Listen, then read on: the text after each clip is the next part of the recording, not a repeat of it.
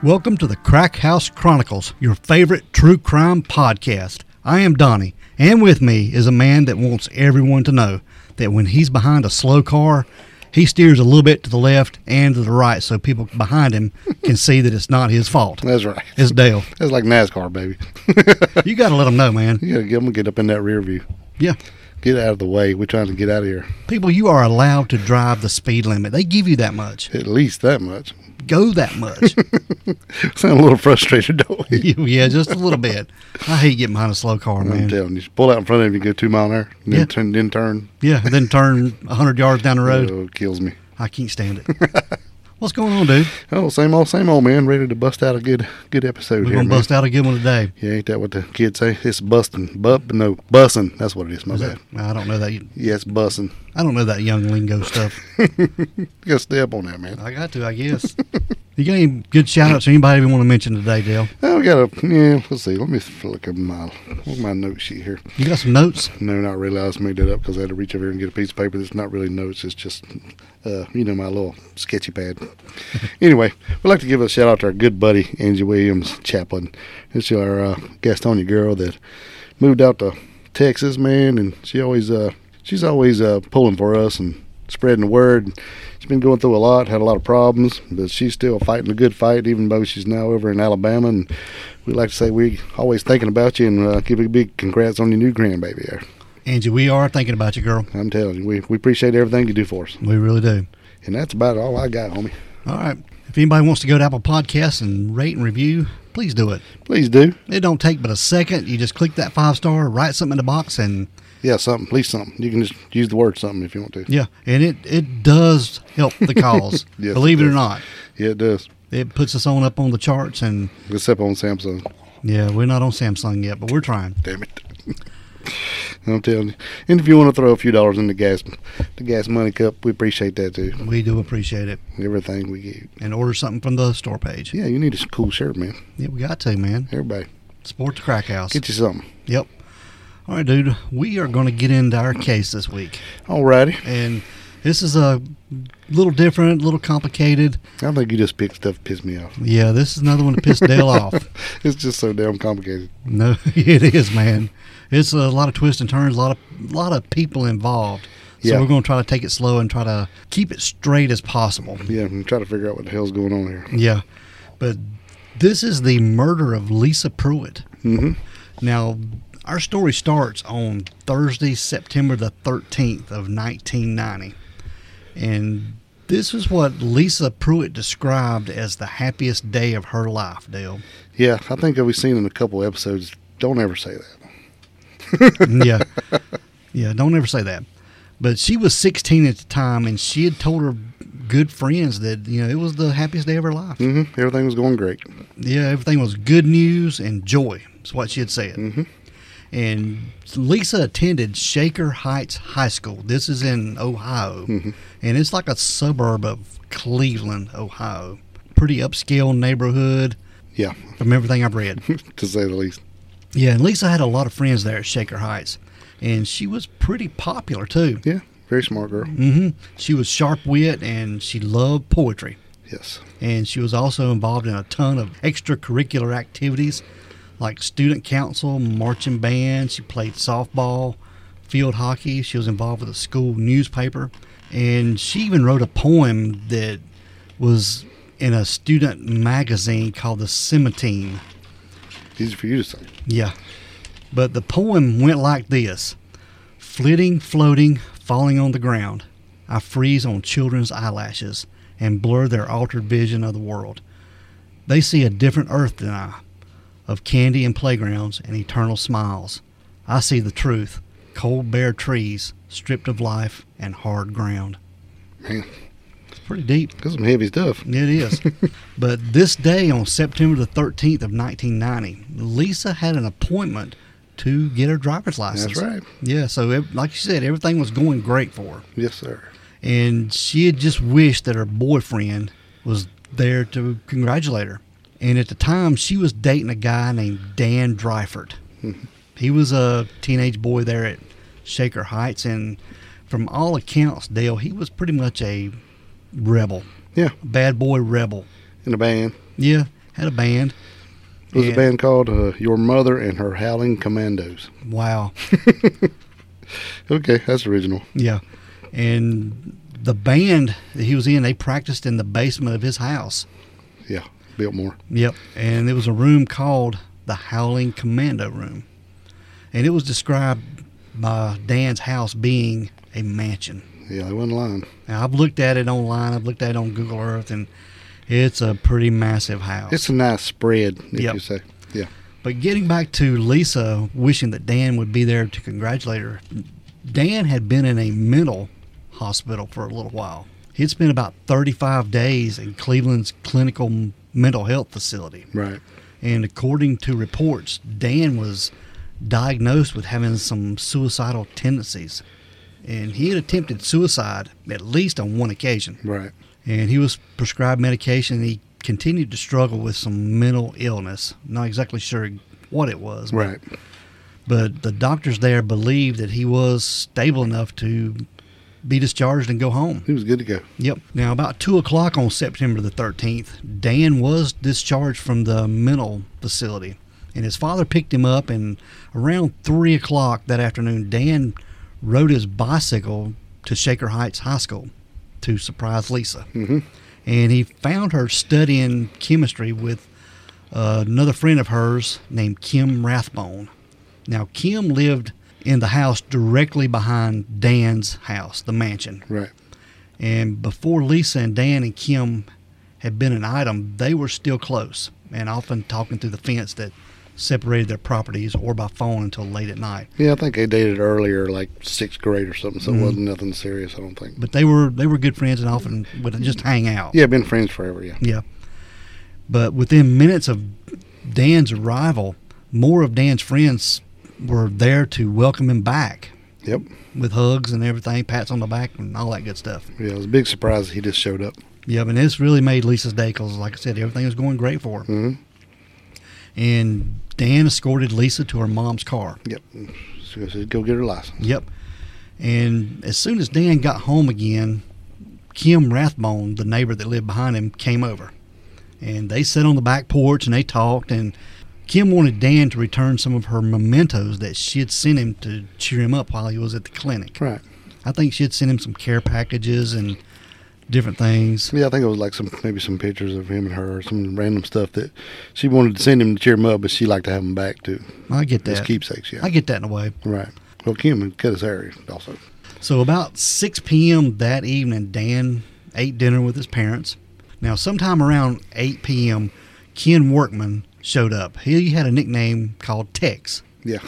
I don't know why, but Yeah, I don't know. Living in Ohio, why maybe you call him Tex? Maybe he had a hat or something. Who knows? Could have been. But they sat on the porch and sort of shoot the breeze just a little while Dan played his guitar. And a little after 9, Lisa and her father pulled into the driveway. And Lisa got out to talk to Dan for just a little bit, but she couldn't stay long. Her father had agreed to bring her by for just a couple minutes after her flute lesson. Right.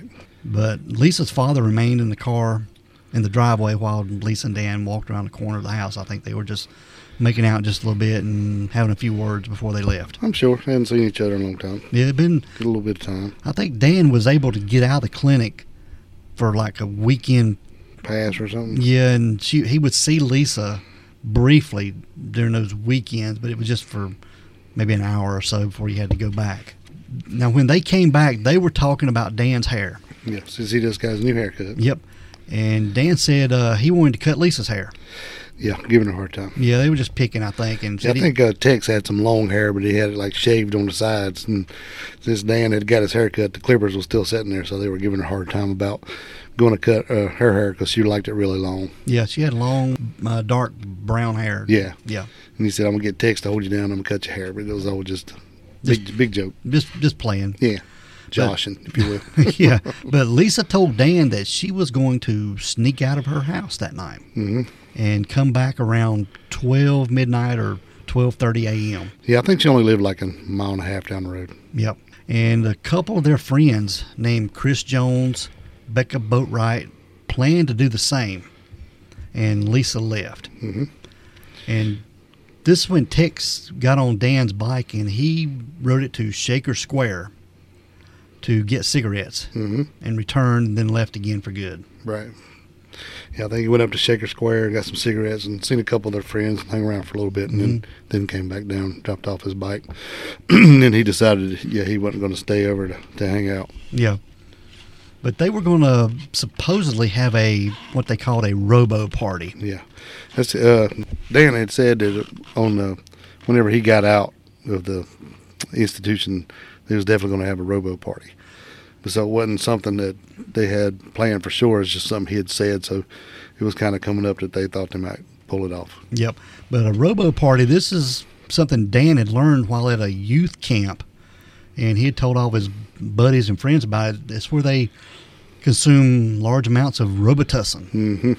Robitussin cough syrup. And it says it makes you have some kind of hallucination. Yeah, and just you're getting high off of this trip stuff. out. Yeah, and it doesn't show up on any drug test or anything like that. So it's kind of crazy. It was a '90s thing, I'm assuming. Yes, Dan's way of sort of getting a high without actually getting high. Right. Yeah. Maybe way high without illegal drugs. Pretty much, yeah. That way. But at 11:30 that night, Dan went to his room and he was putting away some stuff that he had brought home from the clinic, and he was listening to some music. Now, around midnight, Dan's sister Deb called. She was away at college. Right. And Dan's father talked to Deb on the master bedroom phone while his wife picked up the phone in the next room. Yeah, it was the little office thing. Yep. And Dan stood at the foot of the father's bed, just listening and sometimes adding to the conversation, just having a talk with their sister. He was chiming in there.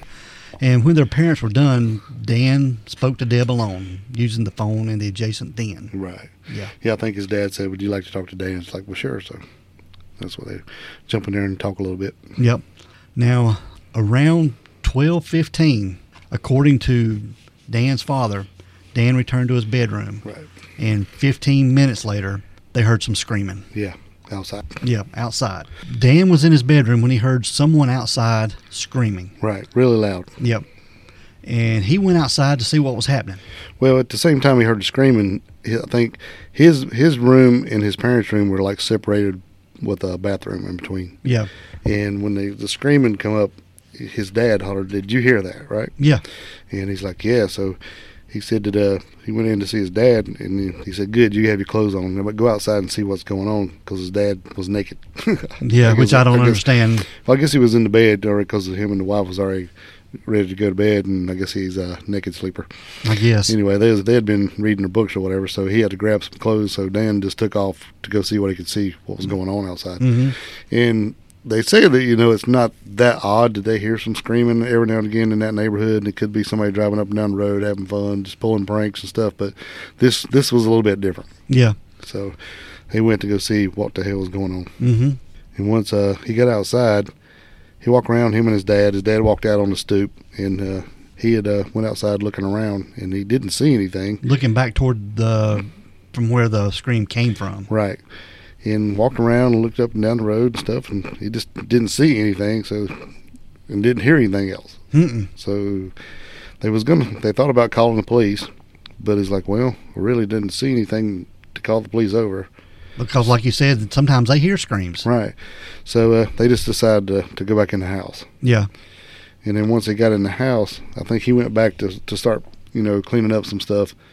And then he kind of hit him that, wait, Lisa was supposed to come over here. Yeah. And she hadn't shown up yet. So, hell, what if that was her? So him alone, Dan being him, alone, went back outside to look around a little more because he's starting to get concerned. And while he was out looking around, he walked out all the way out and going around perimeter, and he found Lisa's bicycle. Yeah, sort of leaning up against some brush or bushes there, like thin bushes, just leaning there. Yeah, it was kind of like parallel to the road, so it's just like it's leaning up against them, not like it's drove up in them or hit it, I don't think. But yeah. It's just kind of leaning up in it, and he saw the bike, and he grabbed it and pulled it out and looked, and sure enough, it was hers. Yeah. So that's when he decided to turn, and he run back into the house, and he called Lisa's house. And he didn't get any answer, just got the answer machine, and he hung up, and he called the police. Yes. and he said, there's something going on. We heard some screaming. Now I found my girlfriend's bicycle, and I don't know what the hell's going on. Yeah, that's when he told his parents, too, that Lisa was coming over, because they hadn't told the parents that Right. they had... Well, it was a few minutes later. The cops had got there, and when they got there, they said probably a good idea to go wake your parents. Yes. So that's when he went back in, and they were they were already asleep, because his dad was like, well, I said, I didn't really understand what was going on. It was something about Lisa and a bicycle, and the police were here. So once he kind of come out of the fog a little bit, that's when he kind of figured out what was going on. Mm-hmm. Yeah. Yeah, so when the police got there, Dan told him why didn't he call 911 earlier, but he just said that he was too busy calling and running around. Yeah, well, he did what he could do. The police said, well, we'll be looking around, and we'll keep looking, see what we can find out what's going on. But I guess you guys can go back in the house, and we'll see what we can do, and then we'll have a detective come over and take a statement. But yeah, this is when Dan went back inside, and he woke his father, who had walked outside to talk to the officer. Mm-hmm. And then while the police was searching for his missing girlfriend, Dan went back to his room and went to sleep. Yeah. Which is crazy. I mean, you found your girlfriend's bike. Yeah. You've heard screams, and he goes to sleep. Yeah, he just went back in there and laid down. Yeah. So I would have been flipping out at this Yeah. point. First of all, I would never have forgotten that she was coming over. Yeah, me and you've had this conversation extensively. Yeah. I mean, even if you're 16 and you haven't seen your girlfriend in a month, and she's like, I'm going to sneak out of the house and come over and see you, you're not going to forget about it. You're going to be laser focused on that. Yeah. I mean, there's not going to be anything else on your mind except your girlfriend coming over the house. Right. You know, and I think they'd done it before. You know, she would come over and like throw a rock and hit his window or whatever, and she's going to let him in. But yeah, that's kind of odd to me. And then he'd go and lay down is even odder, I think. Yeah. But they kept looking, and then finally they found her. Yeah, they found Lisa's body. Yeah, really, really close. Yes. And when they discovered her body, she had been stabbed 21 times. Right. All from the back. With a knife-like object. Yeah, they really couldn't tell exactly what it was. Right. Mm-hmm. Yep.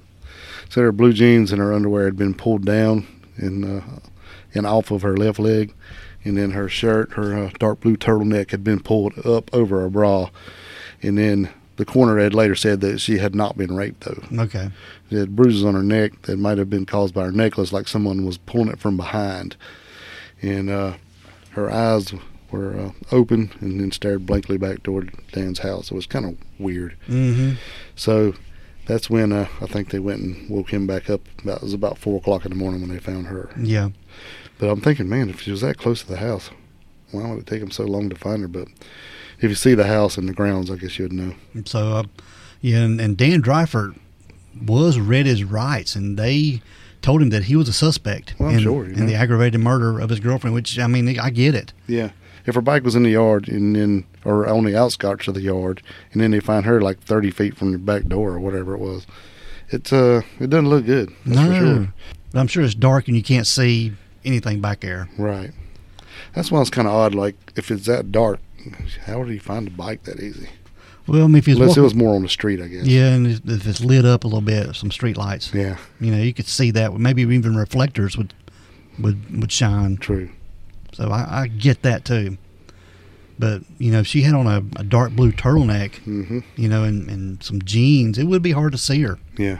But Dan said it sounded like a female that screamed, and she was being forced to do something that they didn't want to do. Right. Well, he was right. And it lasted for about 15 seconds. Mm-hmm. But he said he Yeah, didn't. that's when he was questioned about the screen. Yeah. Yes. Yeah, definitely. Like I said, Dan told police that he had forgotten Lisa was coming over to meet him that night. After he had spoke with his sister on the phone, he said. And he had gone back to his room and was tidying up things when he heard the screams. Yeah. I mean, I guess you could kind of forget that all the other people who were supposed to show up did show up, but her, I don't know, man. Mm-hmm. Unless he was in there guzzling Robitussin or something. Yeah. I mean, I don't know. They didn't say he was impaired, but it just seems awful odd to me. This was crazy, though. He had invited friends over for this robo party, and none of them showed up. Yeah, nobody came. Nobody came. And Dan told the detective that he went to his window, which he looked out over Lee Road. And at that moment, he said his father, that's when he cried out, "Did you hear that?" from his bedroom. Right. You know, it's what else is odd. When he found the bike, he didn't even like yell out for her or anything. No. Mm-mm. And I thought that was really odd because that would be the first thing I would do, and I would just start looking everywhere. So I mean, I don't know. This is an odd case, and this is just the very beginning of the oddness. And Dan had also lied to the policeman, Dale. He had told the officer that his parents knew that Lisa was going to come over that night. Right, and they had no idea. No. That's why his dad was so in a fog when he was like, "What do you mean, Lisa on the bicycle and all this stuff?" Yep. Right. So that's kind of crazy too. Now, the next day, Chris Jones, this was a good friend of Dan's, was at Dan's house when the evening news came on. Right. He was one of the guys that was invited, but he decided not to go because he was working on a school paper or something. Yep. Yeah. But when the 5 o'clock evening news came on, TV reporters hinted that Dan was the prime suspect in the murder. Makes sense to me. And this really upset Dan. Well, that makes sense to me as well. Yeah. And later, Chris left Dan's house with two friends named Dan Messenger and Scott Fierro. Messenger and Chris were dropped off, and Lisa's parents let them spend some time in her room. Yeah, that's kind of weird. Yeah, alone. Yeah. So I wonder why they were... I think they just went over to see her parents and then walked up to just, I don't know, just go to her room, I guess. I don't know. It was kind of odd. Yep. Then Chris, he returned to Dan's house to spend the night. Mm-hmm. And sometime that evening, he and Dan and Debbie went downstairs to the Howling Commando room. This was his band practice room. Practice room, yeah. To talk about the murder. Right. And this is where... This is where it all starts. Yes. This is where they brought up the possibility that another guy might have done it. And this guy's name was Kevin Young. Right. Now, Kevin Young, the day before, on September 13th, we said Lisa was having a good day, but Kevin Young was not having a good day. It seemed everything was going bad for him. He was starting his freshman year at Ohio State University the following week, but he was mostly obsessed over the news of the former classmate of his being deployed to the Middle East after Iraq had invaded Kuwait. And he was worried that the government was going to reinstate the draft. Yeah. And Kevin's fears often got the better of him. Now, there was a band trip to Toronto, and he had threatened to jump off the hotel balcony because a girl there had refused to go out with him. Yeah, he had some problems. Yep, and he was hospitalized and medicated. And Kevin complained that the medication made him feel strange, so his parents let him quit after taking it in October of 1989. So they took him off his medication. Now, to look at Kevin back then, you'd never think that he would have trouble getting a date because, like I said, he was a pretty handsome young guy. Right. He kept his hair neat, and, he had dark bangs that reached over his eyes, I guess sort of the trend at the time. Mm-hmm. But he had a habit of ranting about blacks and Jews. He had some problems. Yeah. Yeah. Very racist opinions, and he was stating how these people were ruining Shaker Heights. Mm-hmm. But Kevin would spend a lot of his time at Arabica at Shaker Square. I think this was like a coffee shop type place. Yeah. What do you call it? Hookah bar? Yeah. And this is where he would play chess against some really good players and sometimes even some grand masters. That would come he was really good at it, yeah. Yeah. And he could actually hold his own with them. Oh, yeah. And they said he could even become a grandmaster chess player at one time. Right. If he had stayed with it. But he was the weird kid. Yeah, he was. The heavy metal kid, the Metallica, Anthrax shirt-wearing guy. He is the Dungeons and Dragons kid. So he was the kind of the outcast, especially at this time, was just more near the satanic panic kind of thing going on. Mm-hmm. So anybody doing the weird stuff is going to be automatically the outcast. Plus add on all his weird tendencies and people he don't like. And anything, I think a lot of stuff he said was just to rile people up to get attention. But who knows what he really believed. I don't know. Yep. So this one night while Kevin was at Arabica, a friend of his named Ken Workman that we mentioned before that went by Tex. Mm-hmm. He came by, and Kevin and Tex were blood brothers. Yeah. They became blood brothers the previous year, swearing allegiance to each other. They'd cut their fingers and press them together. So This was a big deal. But Tex, he was dating Deb Dreifer. This was Dan's sister. Mm-hmm. But she had already left for college, and Tex was just 16 and still enrolled at Shaker Heights, so she had a pretty young boyfriend. Right. But Tex would often play hooky. And he was on probation at the time for truancy and some other things he had gotten in trouble for. Correct. But Kevin and Tex, they sat at a table inside the Arabica, and they talked for about 45 minutes. And Tex told Kevin that Dan was planning to host one of his Robitussin parties that night, the night that Lisa was killed. Right. And he told him that everybody was coming over about 12 to 12:30. But he wasn't invited. No, he wasn't invited at all, which was weird. Well, I don't think they really wanted Kevin around. Probably not. The weird kid. Now, while they were all down in the Howling Commando room, this was Dan, his sister, and some of his friends. They discussed the possibility that Kevin Young might have killed Lisa. Right. And Chris later told detectives it started from Shane McGee and John George, who were two of their other friends, who had heard about a month before that Kevin wanted to kill both Dan and Lisa because he had seen them in love. Yeah, and he had a big crush on her for at least the last couple of years. Mm-hmm. You know, so he was really in love with Lisa. Yeah. And Dan had stolen her away, or at least that's the way he saw it. Yeah, and what put him over the edge was that he had heard that Lisa had given her virginity to Dan. Right. And I think this really caused him to snap. Yeah. Is what they were saying. Yeah, somebody told Kevin that they'd had sex together, and he just went nuts. Mm-hmm. He was very aggressive. But the threats weren't reported No. until the next day on September the 15th. Well, you know, people getting pissed off and they say a lot of stuff, but when stuff like this happens, that stuff is just kind of a rant and talking junk. All of a sudden means a lot. Yeah. Yeah. But like I said, on September the 15th, Shane and John went to the Shaker Heights police. And I think they were planning to throw all this on Kevin. Yeah, it sure seems like it. Mm-hmm. Well, you know, they go in there and we listened to a lot of stuff today and yesterday and the day before, and read a lot of stuff about the notes and actual brought, transcripts and stuff like that. So everybody who went in there had a story to say, but they pretty much all kind of point the finger at Kevin. And it was even reported that when Kevin found out that Dan and Lisa were sleeping together, you know, he freaked. And he was like, that asshole. Yeah. That asshole. I hate him. I'm going to kill him. Mm-hmm. I want her dead. Just flipped out. Yep. So Kevin was saying some pretty hard things. Mm-hmm. And it's hard to say why Dan's friends fixated on Kevin as a suspect. But did they believe he was a killer? I don't know if they believed it was or not, but they were sure thinking that out of all the circle of friends, he was the one who looked like would be the most they thought would actually have done something like this. Mm-hmm. And I don't know who done it, you know, or actually, none of them say they know who done it, but pretty much they think he, you know, if anybody did it was him, is what I'm trying to say. Yeah, because he was the weird kid. Yeah, exactly. And he had made threats. Yep.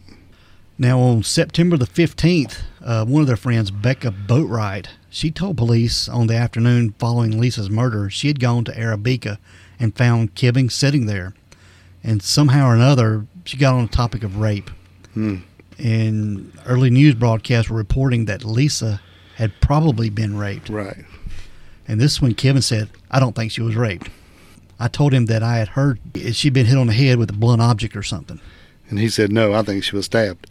So it's like, whoa. Yeah, how does he know that? Right. So then it just makes him look that much more guilty. And then there was another classmate named Jennifer Margolis. She told police that she had been with Kevin sitting at Arabica when he found out that Dan was out of the hospital.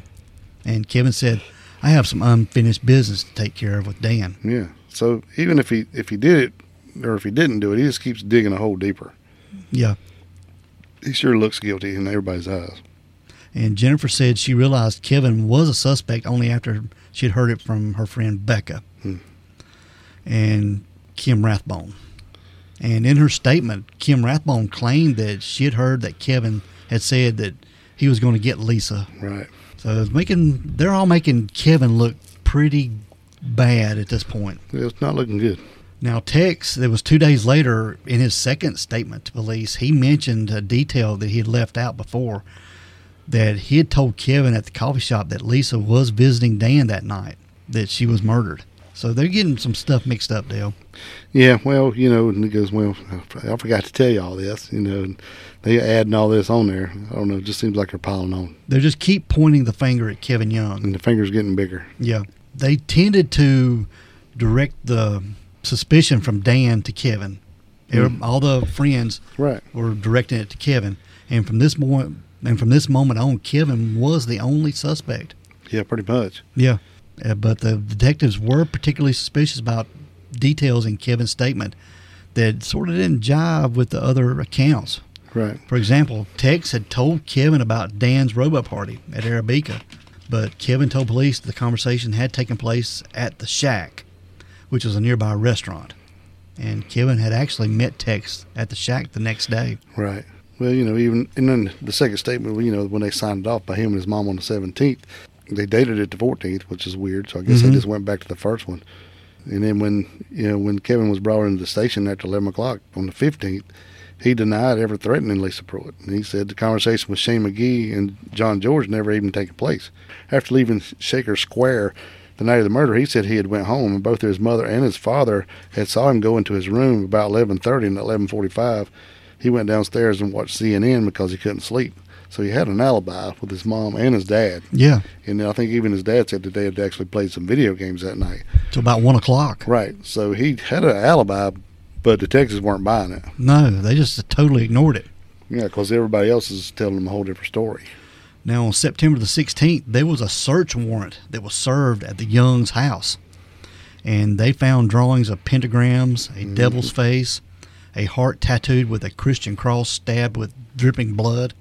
And they found Kevin's diary, and it was equally suspicious. Looks like some stuff I'm drawing while we're talking here. In the diary, it said, "This is day one of my diary. My mom is a bitch, and I hate her. I'll explain tomorrow." And then it stated, "I just want to take over the world, make the blacks and Jews and the Slavs and the Latins and the Yallas and the Semites subordinate to us. I am worth absolutely nothing," according to his journal. Yeah, that don't make you look good. No, it don't.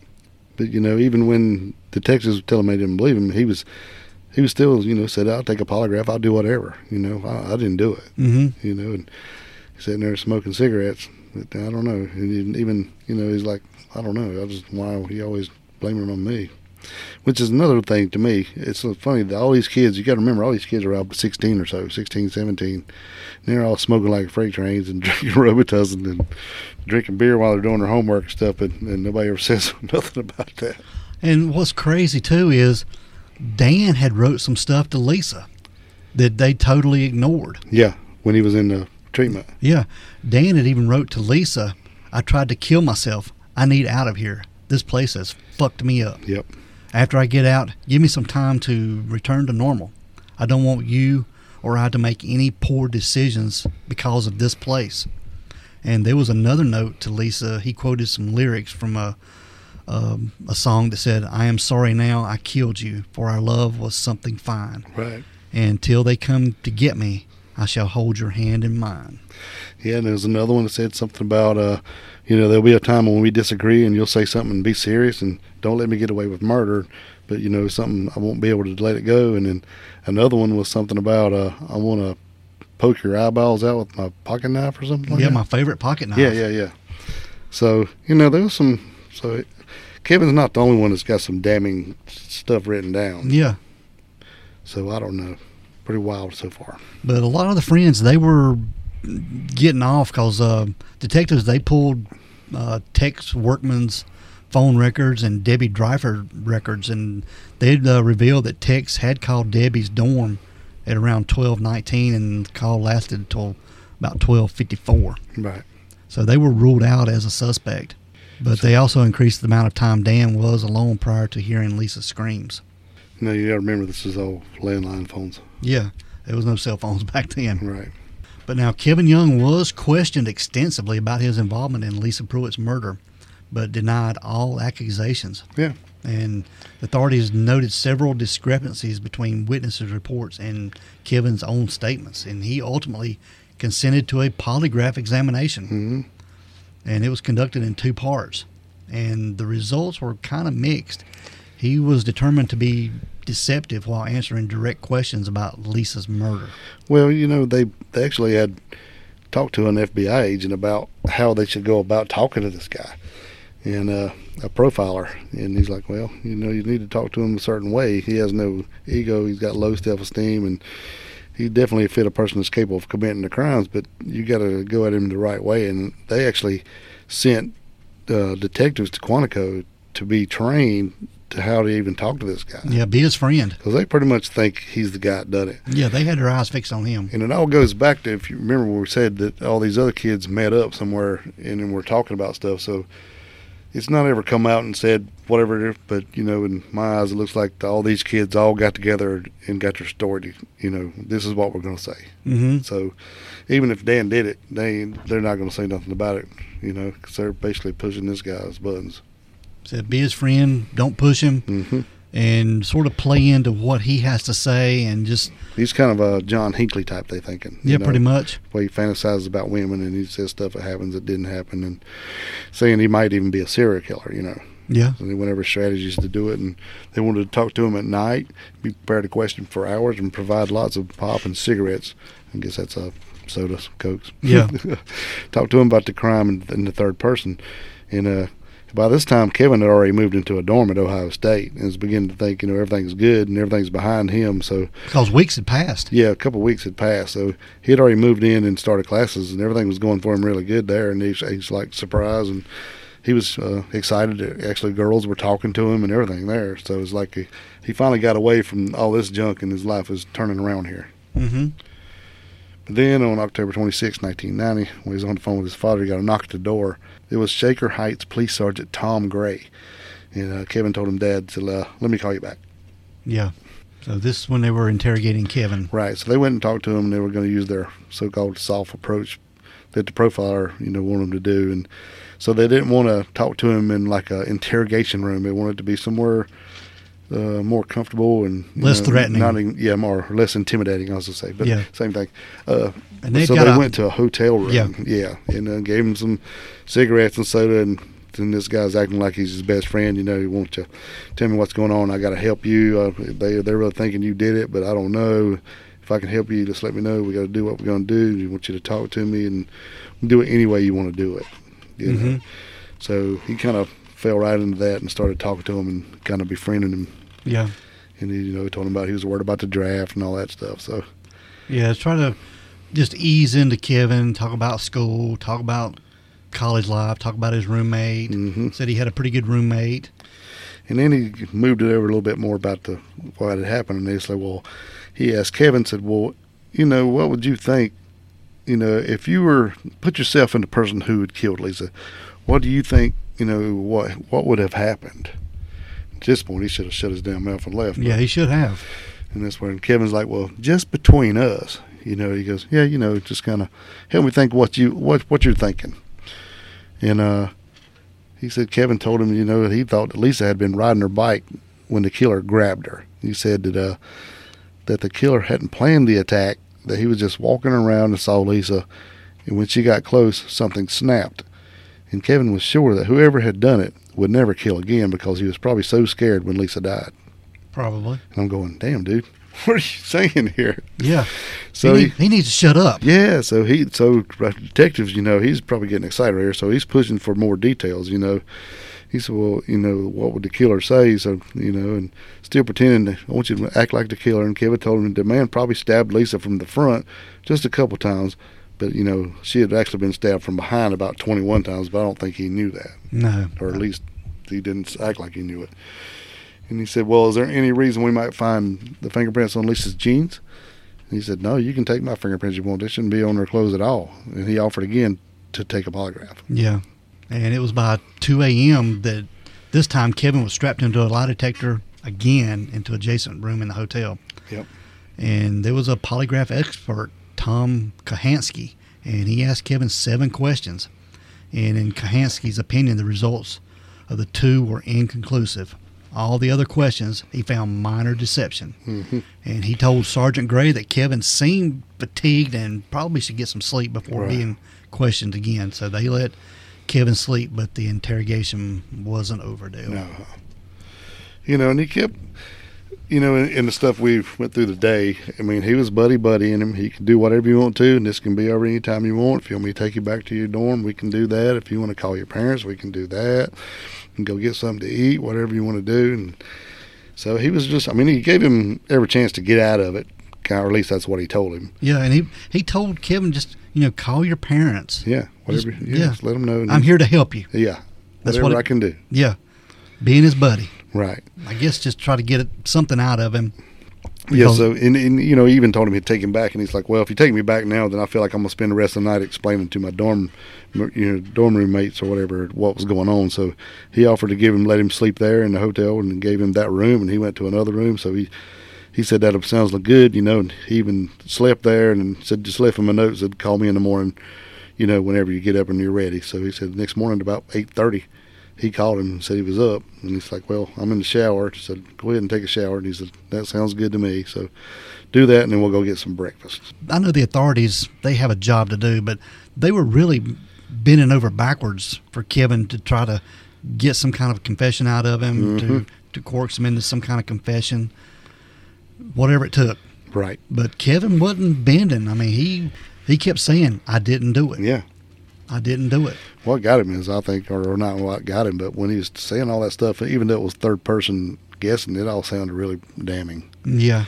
And then they got back from breakfast, and they sat around a while, and he's like, well, you're still nervous. We can do this now. But it was running into time to where the hotel room needed to be swapped out as far as checkout times. So they decided that they would go to lunch and then come back and change rooms and then do the other polygraph. Yeah. So that's what they did when they went and ate lunch. And they came back, and time they got back, Kahansky was set up in a different room. And he thought he surely had Kevin calmed down and ready to go by then. So when they walked in, he went in and went to the bathroom. But when he came back out of the bathroom, he looked like he was already tense back up. Yeah. And smoking cigarettes pretty hard. Yeah. And he said he was using the bathroom a lot, too. Yeah, well, they were feeding him pop, like what they kept saying pop. That's what they call it up there, but we call them Cokes or sodas. Yeah, feeding him drinks. Drinks and cigarettes, because he always just make sure he had plenty of Cokes and cigarettes on hand. Yeah. So, somebody made a big deal about it going to the bathroom a couple times, but, every time he turned around, he was giving him another soda, so I don't really think much about that. But they did say that going to the bathroom and stuff like that, he goes in there and probably stresses himself out in the bathroom, or at least he's trying to get away, and that's as far as he can go. So it's very possible, I guess.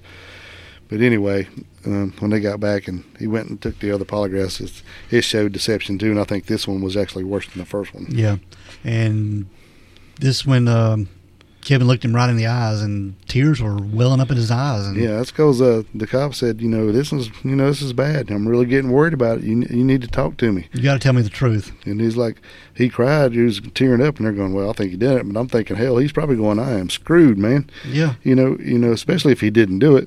He's like, I thought this was going to be easy to come in here and pass this thing, but now I'm in a world of trouble. I don't know why Kevin was talking. I don't know why. He just shut up. Yeah, he hadn't even talked to his mom or dad or nothing. Yeah. He spent 2 days with them. Yeah. He should have just... He was buying the buddy, or either that, or he thought he was smarter than they are. One or the other. And feeding into the buddy. He was soaking that up because that's what he craves. Yeah, he needed the attention, or that's what he was wanting.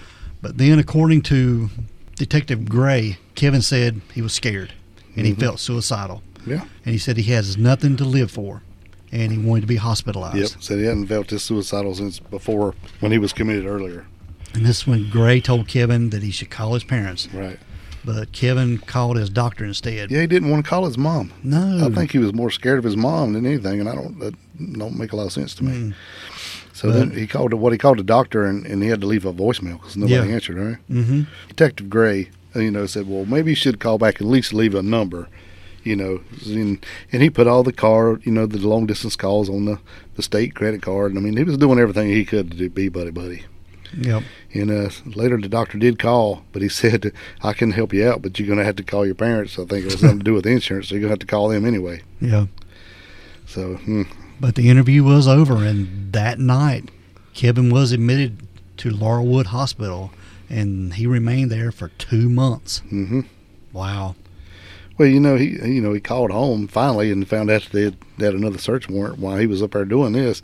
And then his mother put Kevin in touch with the attorney, and that's when they shut it down, and he was admitted to the hospital. Yeah. He should have done that first. Mm-hmm. Now, at the urging of his lawyer, Kevin took another lie detector test. Is this after the 2 months Yes. he was in the, okay. And it was administered by renowned expert Bill Evans, who had been used by both prosecutors and defense lawyers. And this time, Kevin passed it. The method used by Shaker Heights had been debunked in 1982, according to Kevin's attorney. And Shaker Heights police could not get the prosecutor's office to take their circumstantial case to a grand jury. And Kevin's name was leaked to the media as the main suspect in Lisa's murder. Yeah, I'm sure it was leaked. And when reporters discovered that Kevin's father, J. Talbot Young, was a law partner of Shaker Mayor Steve Alfred, all hell broke loose to hell. And reporters smelled a cover-up and suggested the Youngs were hiding Kevin at Laurelwood Hospital. And Carl Mundy, he staked out at Kevin's house and waited for him to return. Right. But Kevin was finally released from Laurelwood on December the 12th. And the frenzy kicked into high gear, and rumors dragged out for months. And no one could understand why the police were not arresting Kevin. They didn't have nothing on him. No, they had nothing. Everything is circumstantial, and it all comes from these other kids ratting on him. Or, I don't want to say ratting on him because he didn't do anything. Well, I don't know that he did. They were throwing shade his way. Yeah, there you go. Yeah. That's why it's like it pisses me off. Yeah. So Dale's pissed off about this episode. Don't never know what the hell's going on here. Yeah, so everybody's mad because you're not, you're not arresting this kid, but, I mean, they have nothing to go on. Now, detectives, they supplied Dr. Murray Myron of Syracuse University with Kevin's statements, interviews, writings, and polygraph results. And in a June 11th phone conversation with Shaker Heights Deputy Chief James Brosius, Myron suggested that Kevin suffered from multiple personality disorder and was able to disassociate himself from the murder, which was why he couldn't be pinned down by the polygraph. But after Brosius noted almost casually that Lisa's boyfriend had been released from a mental facility that day. It's the same day. Yeah. She was killed, yeah. Now, Deputy Chief Brosius followed up with Dr. Myron on July 2nd. And by then, Myron had had time to review some of the evidence related to Dan Dryford and some concerns regarding his behavior on the night of the murder. Right. So, I don't think Dan was completely ruled out, but it wasn't as strong as what they were focusing on Kevin Young. I don't know, man, because I think once they sink their teeth into Kevin, they kind of put the blinders on. Mm-hmm. They could have been. Right. And then Myron, he said, that Dan called 911 on his own, and then all these police vehicles and crime scene being established, and then Dan goes to bed, which he found pretty unusual, like me.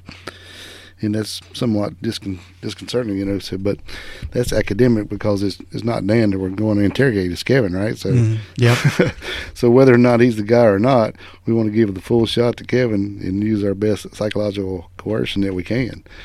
So he basically said right there that it doesn't really matter what Dan did, we're going full force on Kevin, and that's when they decided to do like the Clockwork Orange thing on him, and instead of going the easy way, they was going to turn the heat up. Yep. And this is on November the 24th of 92. The police finally got their indictment after two patients from Laurelwood Hospital came forward, and they claimed that Kevin admitted his guilt to them. Right. And he was charged with aggravated murder.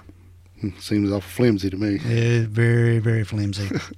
But Kevin's father, he hired highly regarded Mark Devan to represent Kevin. Yeah. And he immediately earned his retainer.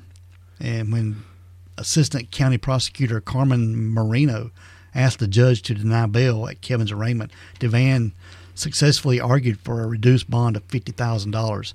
And Kevin's parents, they put up their house as collateral. Right. So his family were doing everything to help him. Right. Now, Kevin's trial began on June 28th, 1993, and it was broadcast live nationally on Court TV. Mm-hmm. And the attorney asked him about seeming threatening letters that he had sent to Lisa, and Dan said they were harmless and funny. This is when Dan was on the stand. And said Lisa thought so too. Yeah. Well, yeah, because she ain't here to say they're not funny. No, I like somebody wanting to poke my eyeballs out with their favorite pocket knife. And when they asked him to explain when he went to sleep when the police were outside searching for his girlfriend, Dan just said that sleep was his way to escape from what he had feared had happened. Which I don't buy that. I don't buy that That's either. I mean, everybody has their own way of dealing with stuff, but your girlfriend's missing and you just found her bicycle, but you going in the house to go to sleep? Right. Y'all handle it. I'm going to sleep, man. Yeah, I'm good. Now, on July the 6th, Devan unveiled a statement by Edward Curtin, the police officer who was the first to arrive on the scene. And Curtin said that Dan had told him that he had never heard the screams. And on July 17th, Kevin's father, J. Talbot Young, took the stand. He testified at the same time of the murder that he and Kevin were home alone playing video games. Right. And they went to bed around 1:15 a.m. So he has an alibi, but they're not, And his dad's a pretty outstanding guy. It's not like it's just some trailer park dude. Now, on July the 21st, after 10 hours of deliberations, the jury found Kevin Young not guilty. Not guilty. Yep. A week later, a plain dealer reporter named James F. McCarty wrote an article suggesting that jurors would have voted differently if they had gotten a chance to see the evidence withheld by the judge. And Kevin was devastated by this attack. And that day he climbed onto a bridge over Interstate 271 and threatened to jump off. But a Mayfield Heights police sergeant talked him down. And Kevin and his family, they were fearful of the media. Right. Well, I don't blame him. And though his father and Mark Devan declined to comment, they had spoke to Kevin briefly in a Cleveland Heights newspaper. Yeah, I think Mark Devan had also, pulled some stuff on prosecutor Carmen Marino, and he let it be known that Marino had done some shady stuff as far as he had witnesses lie on the stand before, and also when he magically found these two patients who come up with this stuff where he said that Kevin had admitted his guilt to them. It's like, I don't know if that's a little shady too. So Right. I think a lot of that had to do with him getting off here, because like I said, there's no hard evidence at all. Zero, none. It's all circumstantial. Every bit of it. But Kevin was acquitted of this. He was found not guilty. Yeah. But his life was ruined, man. Yeah. I mean, he couldn't get dates. Yeah, well, think about it. Even, anybody just Google his name, once that was a thing, like, ooh, dude, maybe he'd get one, and then the girl would go home and Google him, and then you're done. Yeah. He was a murder suspect and was on trial for murder. Yeah. Even though he was acquitted. And possibly didn't do anything. No, but Kevin did move back in with his parents and had little odd jobs around Shaker Heights, painting and doing different odd jobs and stuff. So, Right. Yeah, this ruined Kevin's life completely because Kevin was found dead in his apartment at the age of 44 Right. on January the 14th, 2017. But the medical examiner didn't release the cause of death. Yeah, it's pretty sad. Yeah. And it seems like we've tried to find a lot of the other players in this stuff, and it seems like everybody just disappeared. It's kind of crazy. Yeah. But yeah, you can't. There's not a lot on this case. You have to. You can find bits and pieces online, but it's tough to research this case, dude. Yeah, that is true. There's some stuff on Reddit. There's some articles and newspaper articles, but Anyway, the True Crime Garage that's where we got a lot of our information from with those all that transcripts. It's a 6-part series, and if you want to dive into that, I'm going to shout out to those guys because that was pretty cool. But it's just basically them having actors read off all these statements. mm-hmm. So it's pretty thorough, but it's a lot of facts. But that's basically all it is. Yep. And it's just I say facts. It's just them reading everybody's statement. Yeah, pretty much. and they were reading the interviews that took place word for word, so it's actual facts Yeah. from the case. But these guys, they did a great job with it. It's 6 parts, so check it out if you get a chance to do that. Yeah, shout out to those guys. Yep. So really, we don't know what the hell's going on here. And, some people think Dan did it. What did he come home? Maybe he come home and started drinking the Robo and blacked out and did it. But, if he did, then his dad is, giving him the alibi. We're saying they both heard the scream at the same time. So, because we have here, the policeman saying that he said he didn't hear no scream. So, was he there? Was he not there? I know. And I think, Donnie, you had your eye on Tex for a long time because he was, kind of could be there and put himself at the right place at the right time. But I just don't see him. Why would he be alibi? And I'm thinking, Kevin, he lived, near the school, which is kind of between Dan's house and the square up there. And I don't know, maybe he did do it. Who knows? But because like we were talking today, and I was like, well, he does go off the deep end here or something. So maybe he was pissed off and he was going to go over and confront Dan. And he goes over there and then he sees her riding up on the bike. Yeah. Opportunity presents itself, and then so the bike's on the side of the road, and then she's in his backyard. That could just take care of both of them, with one swoop there. Yeah.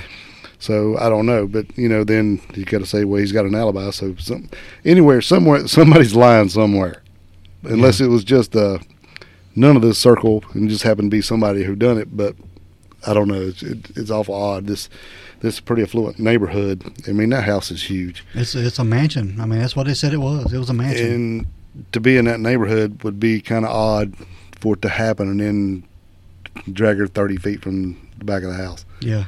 And even Rathbone, who lived behind them, she said she heard the screams too. Yeah.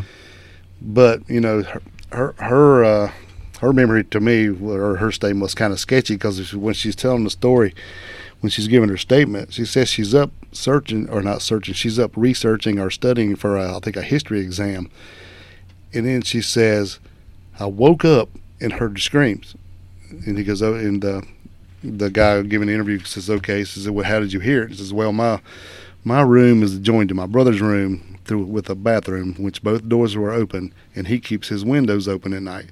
So I heard it come through his window. So I went to my window and looked out and didn't see anything. Well, just a few minutes later, he said, so how did you know what time it was? It was because she said it was at about 12:35. And she said, well, I was up studying. That's when I heard it. He said, so wait, so you were awake the whole time? She goes, yeah, I was up studying the whole time. So she contradicts herself just within a few minutes there. So, and then when you listen to some of the other statements, it's kind of like, I don't know, it doesn't sound like they're being truthful to me. Yeah. It's like, okay, this is what we're going to say. And then, they kind of throw them off with the questions that they ask them because they kind of get out of order with what they already have in their mind that they're going to go in there and say, because, a lot of these kids went on their own to give the statement. Yeah. I know a lot of them were called in, but a lot of them went over there, just, well, I need to tell you this kind of thing. Yeah. So, I mean, I hate this. The girl died on the best day of her life, and nobody's paid the price for it. But nobody knows what happened. And if they do, and there's nobody's talking. My reasoning for thinking Tex was involved, because, Tex and Kevin were blood brothers. Yes. I mean, they had a devoted... They've done the Grizzly Adam thing here. An allegiance to each other. Right. And Kevin knew that Lisa was coming over to Dan's house. Right. And Kevin he knew his blood brother was upset because of this. And... maybe he took it on and got rid of her. And did it for him? Yeah. That was my reasoning for thinking that. In which Kevin, I think at one time did say, if that was what happened, how would I ever live with myself with that kind of guilt? He did that for me. Yeah. So maybe he thought the same thing. So I don't know. Did he have an alibi, Tex? I don't know. I don't think he did. So it could have been. So I don't know. I mean, it's just, that's why this thing pisses me off, because it's so confusing even after listening to so much on this that I know there's not a ton on this to listen to, but everything we found was just over and over and over to try to soak it all in, and it's still confusing. Yeah. Yeah. But anyway, that's it. That is it. That is the murder of Lisa Pruitt, still unsolved to this day. Yep. Nobody has paid the price. Nope. Mm-mm. Except her. Poor kid. Best day of her life, right. All right, dude. We are going to get out of here. Well, let's roll. We want everyone to be safe, be careful, and always be aware of your surroundings. Because the next episode could be about you. This is the Crack House Chronicles.